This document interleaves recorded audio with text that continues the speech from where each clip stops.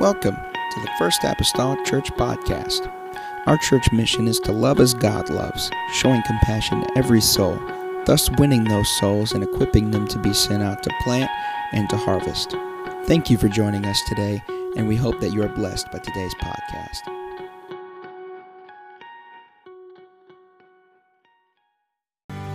Amen. Hallelujah, Jesus. Amen. We give him glory tonight. We're going to be turning to the Gospel of Luke.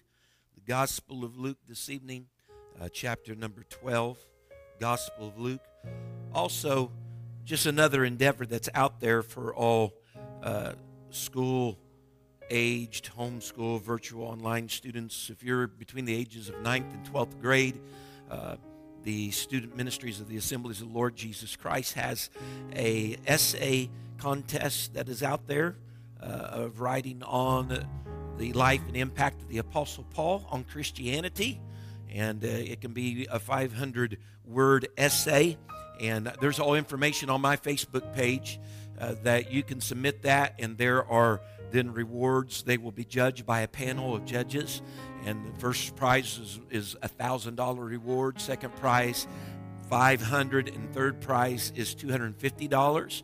And so that's an opportunity for maybe some money for college or, whatever. If your essay writing is your thing, the deadline for that, I think it is November the 3rd. It's fastly approaching because it will be announced at National Youth Convention when that is. And so there's already several sponsors. We're sponsoring that here. We're sponsoring that.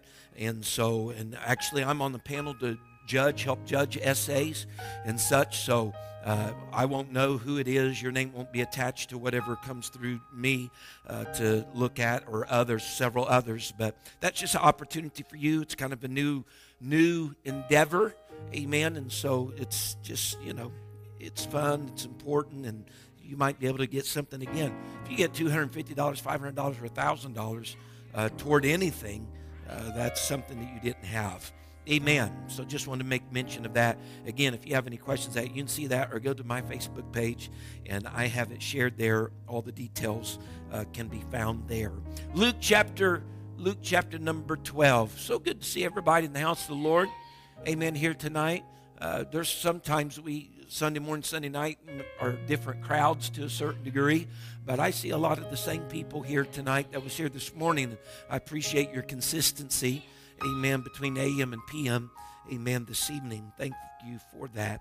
Hallelujah. Luke chapter 12. Wednesday we'll be here with Genesis, continuing along the way, and going to have a great time of revival, and always have a good time with fellowship on Saturday as well. Please don't forget that celebration of life, a memorial service, is for Samantha's dad at the House of Prayer in Albion at 1 o'clock on Saturday as well. Luke 12, verse 6 and 7, these are the words of Jesus. If you have a red letter edition Bible, they're like screaming, right? Because they're the red letters, Jesus speaking. He says, "Are not 5 sparrows sowed for 2 farthings, and not one of them is forgotten before God? But even the very hairs of your head are all numbered. Fear not, therefore, ye are of more value than many sparrows." More value than many sparrows. Folks, I don't have per se anything that's coming in the back door or anything tonight, but this has been on my heart a lot this week. So I want to simply minister this tonight. The preciousness of you. The preciousness of you. Amen. Let's go to the Lord in prayer. Father, I need you tonight. God, I come as your humble servant. God, if you can use, Lord, God, these scriptures, you can use, Lord Jesus, this mouth, God, to say something that can encourage, that can inspire, that, Lord God, can give, Lord, and repay, God, worth, Lord, to someone tonight. Help me, God, to do, Lord Jesus, that. Let your word do that, I pray. God, it stands alone, and it's able, and it's It's equipped, Lord Jesus, to help us, God, in our life. And I believe that tonight. In the lovely name of Jesus Christ that I pray. Hallelujah and amen. And the church say amen. You may be seated this evening. The preciousness of you. We deal with a society today. I believe you're probably aware of this to a certain degree, but we deal with a society today that struggles with self-worth and self-identity. They are trying to find, and I believe it's one of the means and why there is an identity crisis in our world, because they're trying to find something that identifies them or something that they can resonate with, part and parcel because their sense of worth is less than really what it should be or what it ought to be. Comparison is at an all-time high in our world because people showcase, this is the generation that we live in, okay? People showcase a flawless version of their lives through all of the social media venues that we have, the Instagram and the Facebook and the Twitter and the myriad other social. I mean, I remember when it was just like, one hand of social media. Now you don't have enough hands to represent all of the different type of medias out there that you can be so social on. And everybody is showcasing the flawless version of their lives. Right? All of the highlight reels and the limelight of their lives on these type of medias. People then are looking through these things and they're looking to other people's lives and what they're interested in and the trips they went on and the cars that they have and the homes that they live in and how many mutual friends and how many friends they have comparison to friends that someone else has. And as a result of that, they begin to judge their lives. Judge their own lives, their own sense of worth and who they are based upon the lives of hundreds of others that are on all of these social media platforms. And at times it heightens their sense of inadequacy whenever they perceive as though they have fallen short from where somebody else is in life. They feel like maybe they don't have the same looks like someone else has, or they don't have the same money that somebody else has, or what they showcase as though they have. They don't have the same happiness that someone else has. And so this is the world in which we live.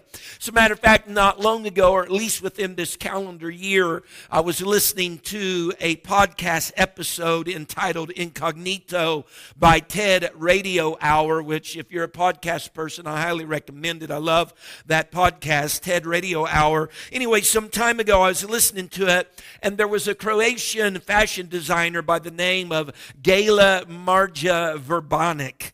She founded a company called Tribute Brand. And she had designed, as being described on this podcast, she had designed this beautiful golden dress that had a bow and a corset. And the dress was described as very, very large, very huge. It had a lot of volume. This dress did. It was made from metallic golden material. It was described as shining and gleaming and smooth. But the thing was this: you could not physically wear this dress. This dress was only available in the virtual world. Gala was a digital fashion designer. She had, I know everybody's just staring at me right now like you're speaking weird. But anyway, she had tapped into a niche, realizing that people spend millions of real dollars shopping for just virtual clothes online. I know this is the world you're living in. Maybe I'm giving you a view into our world. So her idea for being a digital fashion designer actually sprung from an observation.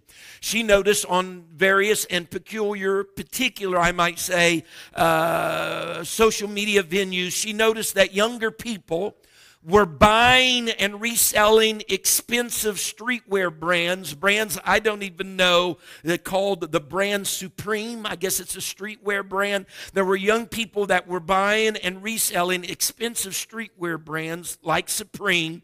And these brands, there's a limit to them. They make limited numbers of the items that they make, so the markup of them are outrageous. You know, the laws of supply and demand are there. The more limited number they are, the greater popularity that there is, then the more that they're going to cost. But these young people, they just didn't want to be perceived as unfashionable, so they really wanted an image that they wanted to portray, amen, to other people were around them. And so Galen noticed that these young people would buy one of these outrageous, expensive garments or piece of clothing. They would take a picture of themselves in the clothing for their social media, and there shortly after they would resell it, maybe just having it for 2 hours, because they had an image that they wanted to portray to the rest of the world.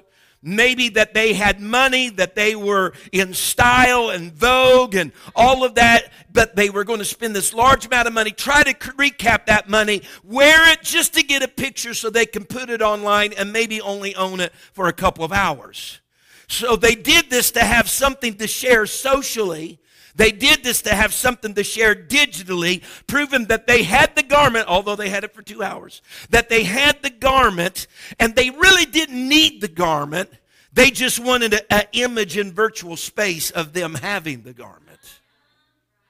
And so based upon her observations of this going on, she became a digital fashion designer in her business, because she understood that people had some real self-image concerns that could be capitalized on.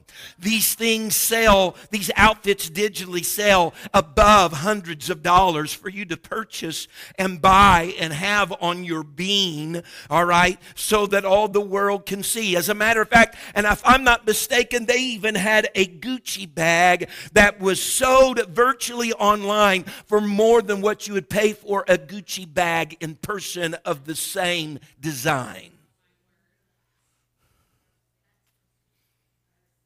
But this is the world we live in. These are the feeds that are available, amen, to any individual that has social media. And while some of them are valid, they're portraying their real life, there's others that's trying to cover up for the imperfections of their families. And the imperfections of what may be going on in their life, so they're showcasing a different version of themselves. Yet whenever we have our young people, or anybody for that matter that's viewing all of this content, sometimes there's a sense of worthlessness that ensues, because whenever they see a standard that they believe they'll never be able to live up to, they'll never be able to climb, or something that they'll never be able to afford, or they'll never be able to have, or a vacation they'll never be able to go on. Some are truly, truly able to do those things, but others, it's just a mock-up. It's just a facade. Amen. What I want you to know tonight, if you can't live up to somebody else's standard, that by no means reflects your personal worth. If you can't buy the outfit or the car or go on that vacation, if some days you are posting it's been a bad day while everybody else it's always good and it's always pink elephants and there's Skittles, you know, if that is you, that by no means reflects your self-worth, because your worth is not encapsulated in beauty. Your worth is not encapsulated in your achievement. Your worth is not encapsulated, or your standard's not the average person or any person for that matter. Amen. It's not gauged. Your importance not gauged by those things. God dictates your worth. The setting of our text is somewhat chaotic. The Bible describes in the first verse that there are a lot of people that are gathered here in this particular place. There's so many people that are gathered. The Bible calls it an innumerable multitude. And the Bible says that they trode upon one another, or they were stepping on one another. There were so many people. And not only does that describe to us the immense size of this crowd and the people that are gathered, but it also tells us maybe there was a little inconsiderate, amen, notions toward one another in this crowd. And so in this setting where people are not being fully aware of the one that are next to them, Jesus begins to share a message about sparrows. Sparrows, we have them right here in the good old city of Mount Carmel. If there's any bird watchers out there, sparrows are small. They're just common birds. They're found in many, if not all, parts of the world. In Scripture, a sparrow represents any small bird. They have a compact size. Their measurements are usually anywhere around 4 to 8 inches in length. They're not very big. And in the culture and time of Jesus, sparrows were cheap. Regarding monetary or commercial significance, sparrows were not typically considered as valuable as some other species of birds are. They're not sought after. You ain't going to find someone looking for a sparrow because it has some pretty cool feathers like a peacock. You're not going to find someone thinking, man, you don't know what I would give for some good old sparrow feathers. No, you're not going to find that on eBay, all right? You're not going to find someone that's saying, oh, if I could just have the delicacy and the sweet tender meat of a sparrow. Oh, that would just be great tonight for supper. You're not going to hear anybody talking about, hey, you might want to come over tonight. We're having sparrow. Now, that's not going to happen. Sparrows were not of that type. They were not sought after because of those particular things like other birds were sought after. Amen. They were not considered that valuable. Sparrows were the cheapest item in Jesus' day. If they were going among the markets of Jesus' day, sparrows were the cheapest item in the marketplace that a person could buy. And I can understand what that's about. I remember as being a small boy, amen, of course, being raised and reared in a family with 4 sisters and then a mom and a dad. That's a good amount of children, amen, for the time in which we lived and for the jobs and occupations of my parents. And so I remember going to the store sometimes thinking I was the richest kid around because I had Abraham Lincoln here in my fingers, good old Mr. Penny I had in my pocket. I'm walking to that store like I own the store because I got a penny in my hand and I have all types of imaginations, Erica, of what I'm going to do with that penny in that store, man. I'm thinking about Matchbox cars. I'm thinking about silly putty. I'm thinking about the real things of life that I could purchase with that penny. Amen. But most of the time, you know what happened? I left the store with a small marble size gumball. And I did that because that was the cheapest thing at the store that I could buy for a penny. It's not because I necessarily wanted the gumball. I'd much rather had the Matchbox car. But that's the cheapest thing that I could get. That's with that penny was that small gumball. So often whenever there were the poor that was going among the marketplace, the poor would purchase a sparrow to eat. Not because its meat was a delicacy, not because it was more tender than other birds, not because they desired it, because that's all they could afford. That was the cheapest thing in the marketplace. Even when they purchased it. When's the last time you really looked at a sparrow, folks? How much meat can you think you can get off the bones of a sparrow? So they're purchasing this, and the sparrow can even only offer its consumer a meager amount of meat, amen, for their meal because it's a sparrow. The Bible tells us in Matthew 10 and verse 29, it tells us that 2 sparrows could be sold for a farthing. Amen. And a farthing isn't much. From my reading and my studying, a farthing is a price which equals 1/16 of an average worker in that day, an average worker's day pay. It was 1/16 of their pay for a day. And you could buy 2 sparrows with 1/16 of your income of a day's work back then. But in our scripture text, the Bible says that 5 sparrows could be sold for double that amount. 5 sparrows could be bought with 2 farthings. And so you start doing the math a little bit. If two sparrows are bought with 1 and 5 are bought with 2, someone is saying, my Lord, now my wife don't use this. They're thinking, my goodness, we get a BOGO deal going on right here. We got buy 4 sparrows and get 1 free. You know, we got the first blue light special clearance item, amen, going on here in Bible times. Amen. And it's not though really proper to view this though quite like this. This wasn't a BOGO deal, buy 4 and get 1 free. 4 sparrows and get the 5th one free. Not really. The extra sparrow was thrown in since it was virtually worthless. It really didn't have a value. The 5th sparrow was really considered the unvalued sparrow. Ladies and gentlemen, the more that I live and the more that I rub shoulders with people, I rub shoulders with people in this world, even in churches, who view themselves as the 5th sparrow. They feel awkward. They feel out of place in group settings of any size. They feel like their presence is cumbersome to whoever they're around, like they are a trouble, that they are, you know, the what we would even call the 5th wheel or the 3rd wheel. That's a part of the problem. They may not verbalize it to you and they may not verbalize it to me, but they believe they must earn their way into being friends with you because they don't believe you could befriend them for them just being who they are. Someone say amen.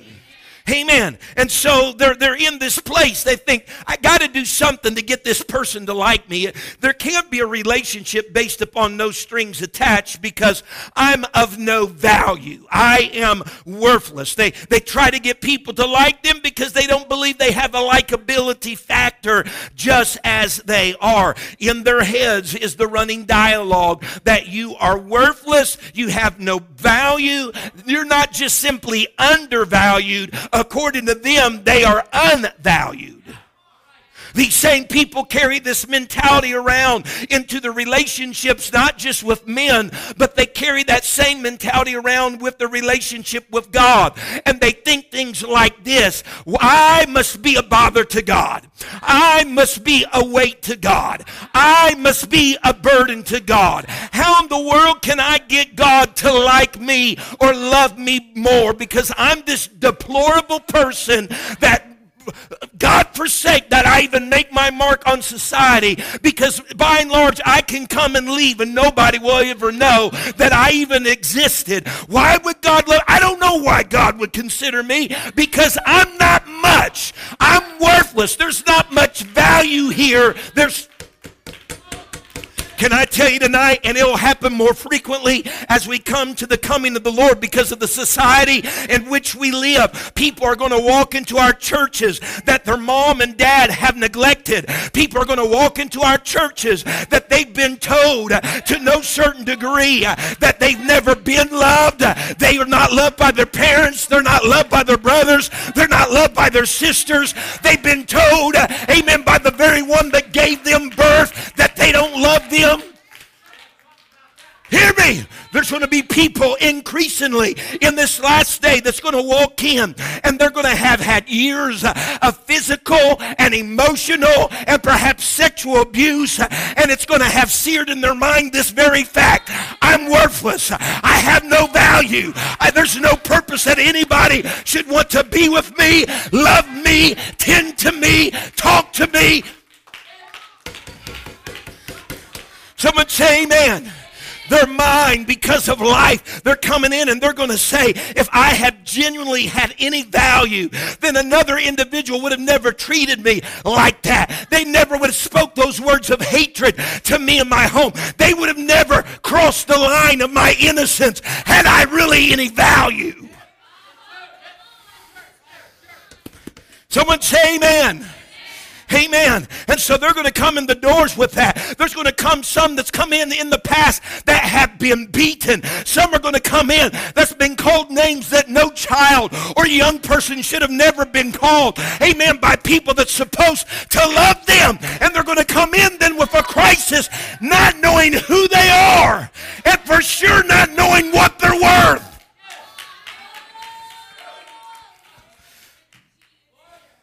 Someone say amen.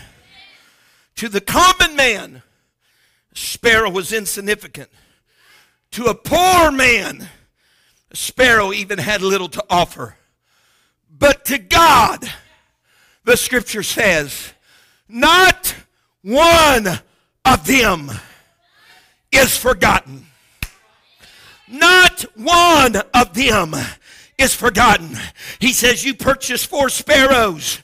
He says, and not only are those 4 remembered, but the quote unquote unvalued sparrow, insignificant sparrow, what others might term the worthless sparrow, the extra sparrow. I'm not just remembering the 4, I'm remembering the 5th sparrow. I'm remembering the sparrow that others would ignore. I'm remembering the sparrow that others would just discount. I'm remembering this. Oh yeah, I'm remembering the sparrows that the others would say, you just keep it, I'm good.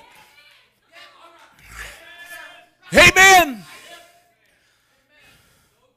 Matthew said, not one of them will fall to the ground without your Father. God knows when the sparrows fall. And God knows, listen to me today, if I'm talking to you, God knows the intimate details of your life. God knows your unspoken struggles. The ones you've not shared with another person. The ones you've not conveyed to your best friend. God knows the unspoken struggles of your life. God knows the unconfessed fears of your life. Jesus said, the very hairs of our head are numbered. Scientists say that there are more than 100,000 hairs on the average head. Note the word average. As a matter of fact, they say, just for information purposes, that a blonde, got any blondes out here? True blondes? A blonde has about 145,000 hairs on their head. A dark-haired person has about 120 hairs on their head. Redheads have about 90,000 hairs on their head. Folks, look at me. I've grown up with 4 sisters, making that 5 women in the house, including Mom. I know all about hair. I could probably show up at the We Glory night and show you all something. I know all about hair. I know about hair that clogs the drains and the sinks and the bathtubs of the restroom at the McGee household growing up. I know about hair that accumulates in the lint dryer filter. After drying loads and loads of laundry, and you pull out that lint, and intertwined in there, holding it all together, is really the hairs of 5 women. I know about hair. I recognize feeling the poking of hair against my skin through my clothes that's not my own. I know how to find it, see it, pull the little tail of it, but I know that's just the tip of the iceberg. As I pull, the length of the hair is revealed. And so I understand what it feels like for that to poke and pull and extract it from my sweater or other items of clothing that I have. I know about hair, but I never recall in those years growing up with all of those women in our household, pulling a hair from my garment and my clothes, looking and studying the color of it, and then going to whichever sister it belonged to and saying, here, I just want to give that back to you because that's yours.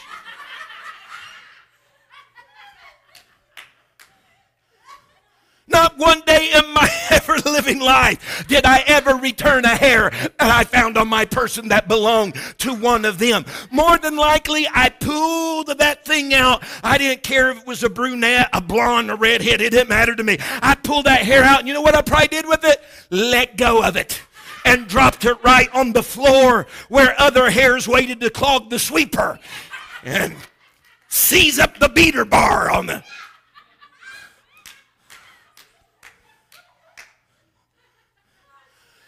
But God tabulates the hair fluctuations of almost 8 billion people in our world.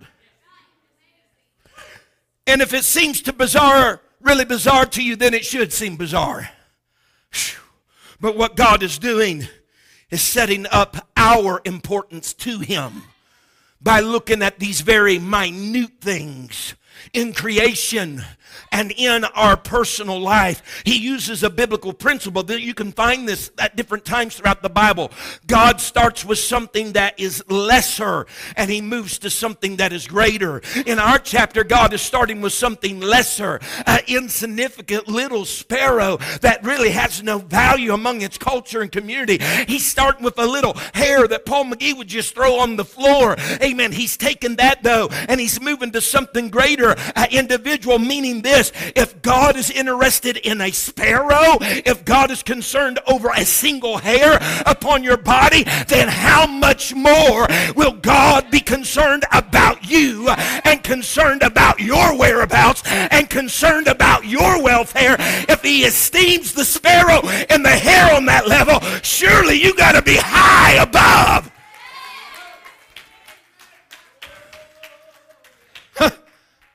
Surely you got to surpass all of that. If not one sparrow is forgotten, and not even the extra sparrow, if not one hair of your head is overlooked, then you can walk out of here confidently tonight, as He told them, fear not, because ye are of more value than many sparrows. If God is concerned about what others would term insignificant, then rest assured, He's interested in you. He's interested in your welfare. And He's not put off about the baggage. He's not put off by the baggage that you're carrying from the life prior to the moment you came to Him.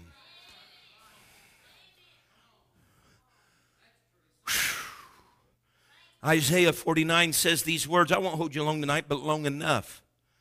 Isaiah 49 verse 14, the prophet Isaiah says, but Zion, which is typical of the church, but Zion said, the Lord hath forsaken me. My Lord hath forgot me. That's how Zion felt. That's how Zion felt. The Lord hath forsaken me, and my Lord hath forgotten me. Verse 15, but he says, can a woman forget her sucking child, that she should not have compassion on the son of her womb? Yea, they may forget. And we have seen that. We know that. We have new scripts we could bring up today about mothers that have just totally forsaken their children, regardless of age. Yea, they may, he says, yet will I not forget thee. Verse 16, he says, behold, I have graven thee upon the palms of my hands. Thy walls are continually before me. Zion is crying out. The church is crying out, saying we have felt forsaken by God. We have felt forgotten by God. And yet God echoes back to them, regardless of how you feel, that's not reality. I've not forgotten you. I've not forsaken you. And he tells them, he says, I have graven thee upon the palms of my hands. See, in this culture of the Old Testament, women were very diligent with their hands. They used their hands a lot. They would do grain and meal. They were very industrious with their hands of that culture. And they would women of that day would put a mark on their hand whenever one of their sons left for battle. They would put marks on their hands when one of their boys would leave for war, so that all the time that son was gone and they were working with their hands, doing doing the grain, being industrious, and their eyes cast down and they saw that mark on their hands, you know what that reminded them? You got a boy that he's not here right now, but he is somewhere, and he's going to come back home just to remember that he exists. He's there. It was a constant reminder for them. God said, the Lord said, even Christ, if I could say through the prophetic words of Isaiah, saying, he said, can I forget you? No. I've graven you on the palms of my hands. How in the world did Christ grave you on the palm of his hands? Ladies and gentlemen, it was through his hands and his feet that there were nails from a cross that pierced, amen, through those. He's not going to forget you. You've been graven. He even showed up to Thomas that was in disbelief, and he says, but if I'll handle the Lord and feel the nail prints, I want to know I'm not going to be forgotten. I want to know I won't be forsaken. I want to know that there's a preciousness in me in the sight. He's graven you. Woo! I can't forget you. Calvary is a constant reminder, amen, if not the scarring that's left of the reminder of why he was there and who he was there for. And that's all inclusive. That included you.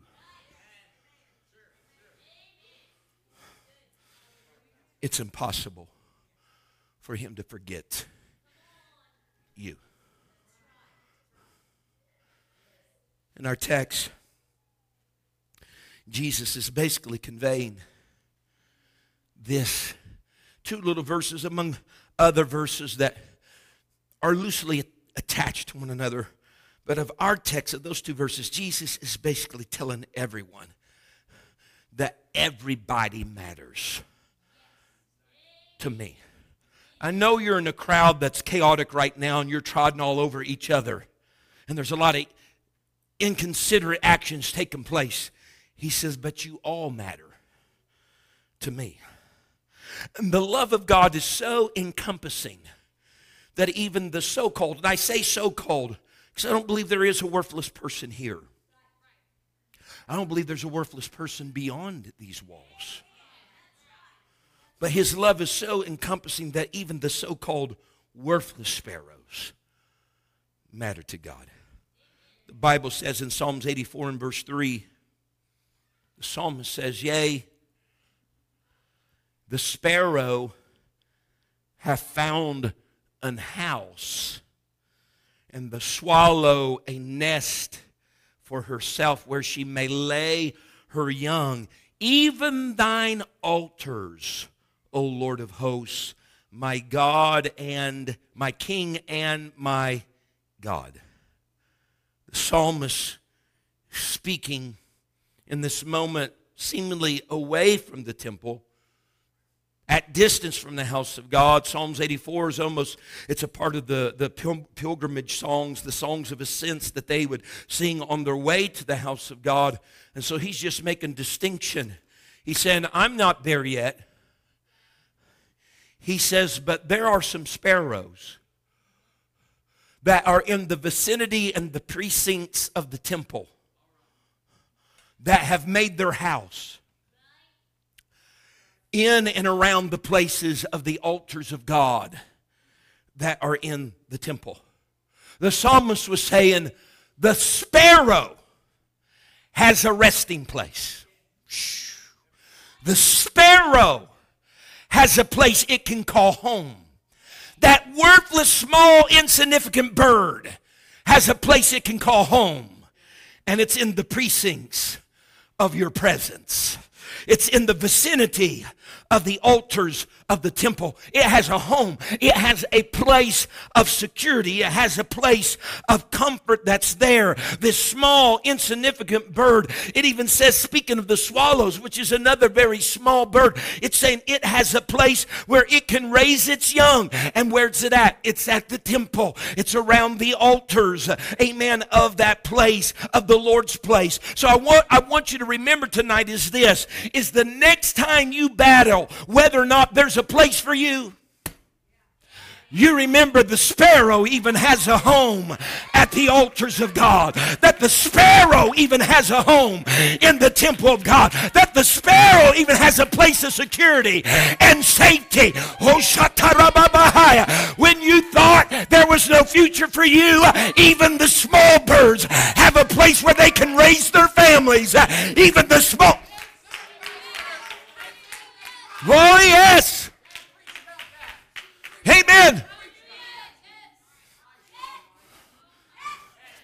You might not find it in a committee in this world. You might not find it in the workplace. You might not find it in a school or a college. You might not find it, amen, in the Knights of Columbus or in the Oak Club. But thank God, according to Scripture, the house of God, the altars, the vicinity of the Almighty, it has a home for everybody that feel like refuse and discarded and garbage. There's a home for you.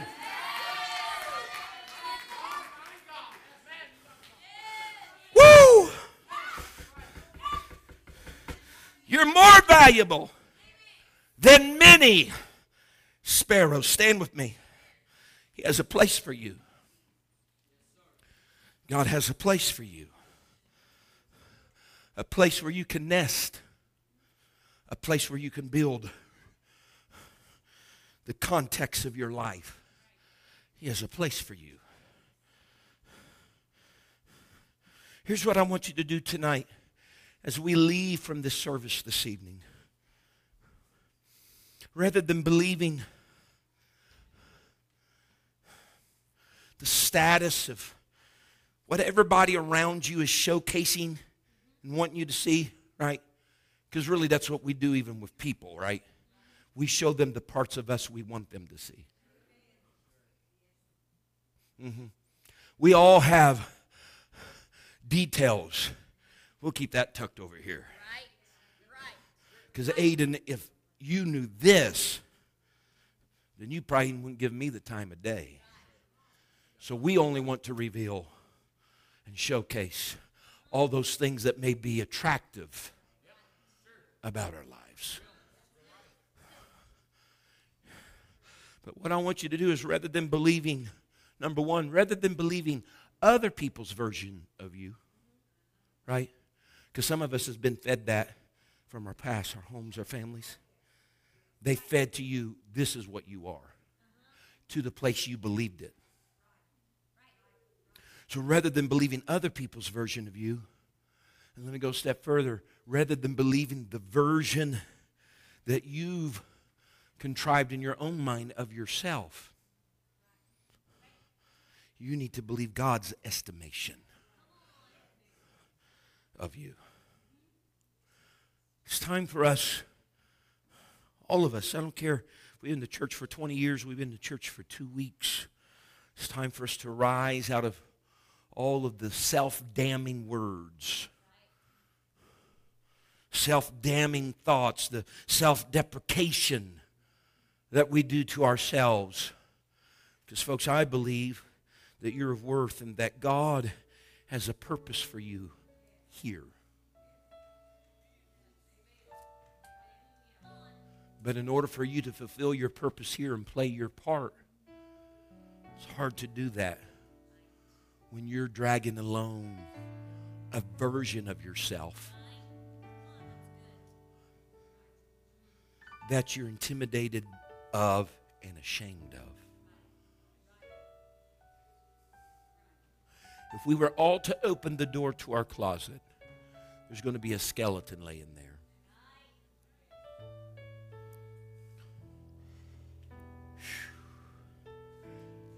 Because if we get in our minds that we don't count and we're no count, then it seems to me that our beliefs then will have bearing on what we do. Our beliefs have bearing upon what we will do or what we won't do. So I come to tell you tonight, I know I haven't been up here long, but long enough. Whether a sparrow on earth or whether a hair on a head, both do not go unnoticed by God. And what that means for us is neither do you. We bow our heads across this place. You need to. I'm not talking to your neighbor tonight. This is Pastor talking to you. I'm talking to you about the preciousness of you. Oh yeah, that'd be great for Brother Mason. No, he's talking to Brother Mason tonight. No. You need to accept that. I'm talking about the preciousness of you. You were fearfully and wonderfully made. When as yet all of your members were still yet being fashioned, God knew you, had a hand on your life. Before Jeremiah was even born, he was spoken over his life to be a prophet.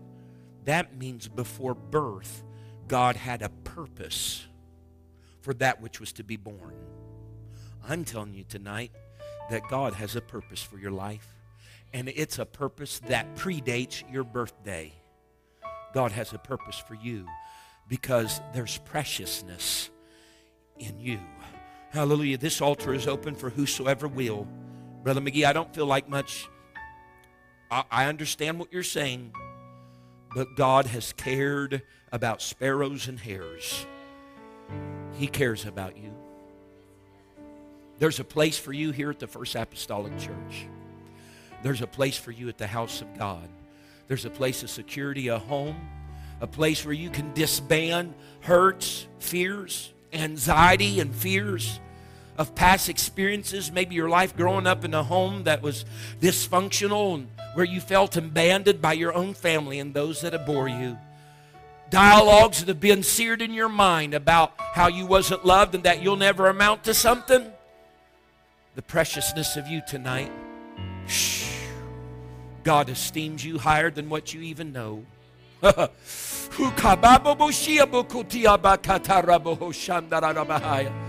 on. Sir, ma'am, you young person, you can cry out to God right now. You don't have to veil anything here. You don't have to cloak anything in the presence of God. You can bear those areas that you don't want to be honest with anybody else about. You can pull back the cloak tonight and you can be honest with God about it. You're not going to surprise him. You're not going to make him wag his head or turn his face away. No, the preciousness of you. He's interested in you. Hallelujah. Let's talk to God all over this place.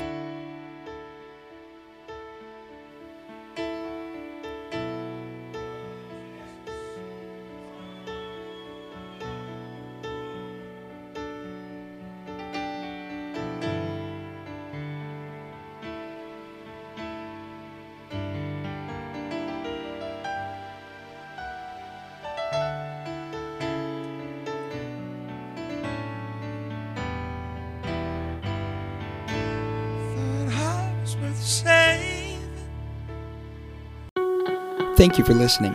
If you would like more information about our services and activities, you can find us on Facebook, Instagram, and Twitter with the username FACMC. Again, that's FACMC. Thank you, and have a blessed day.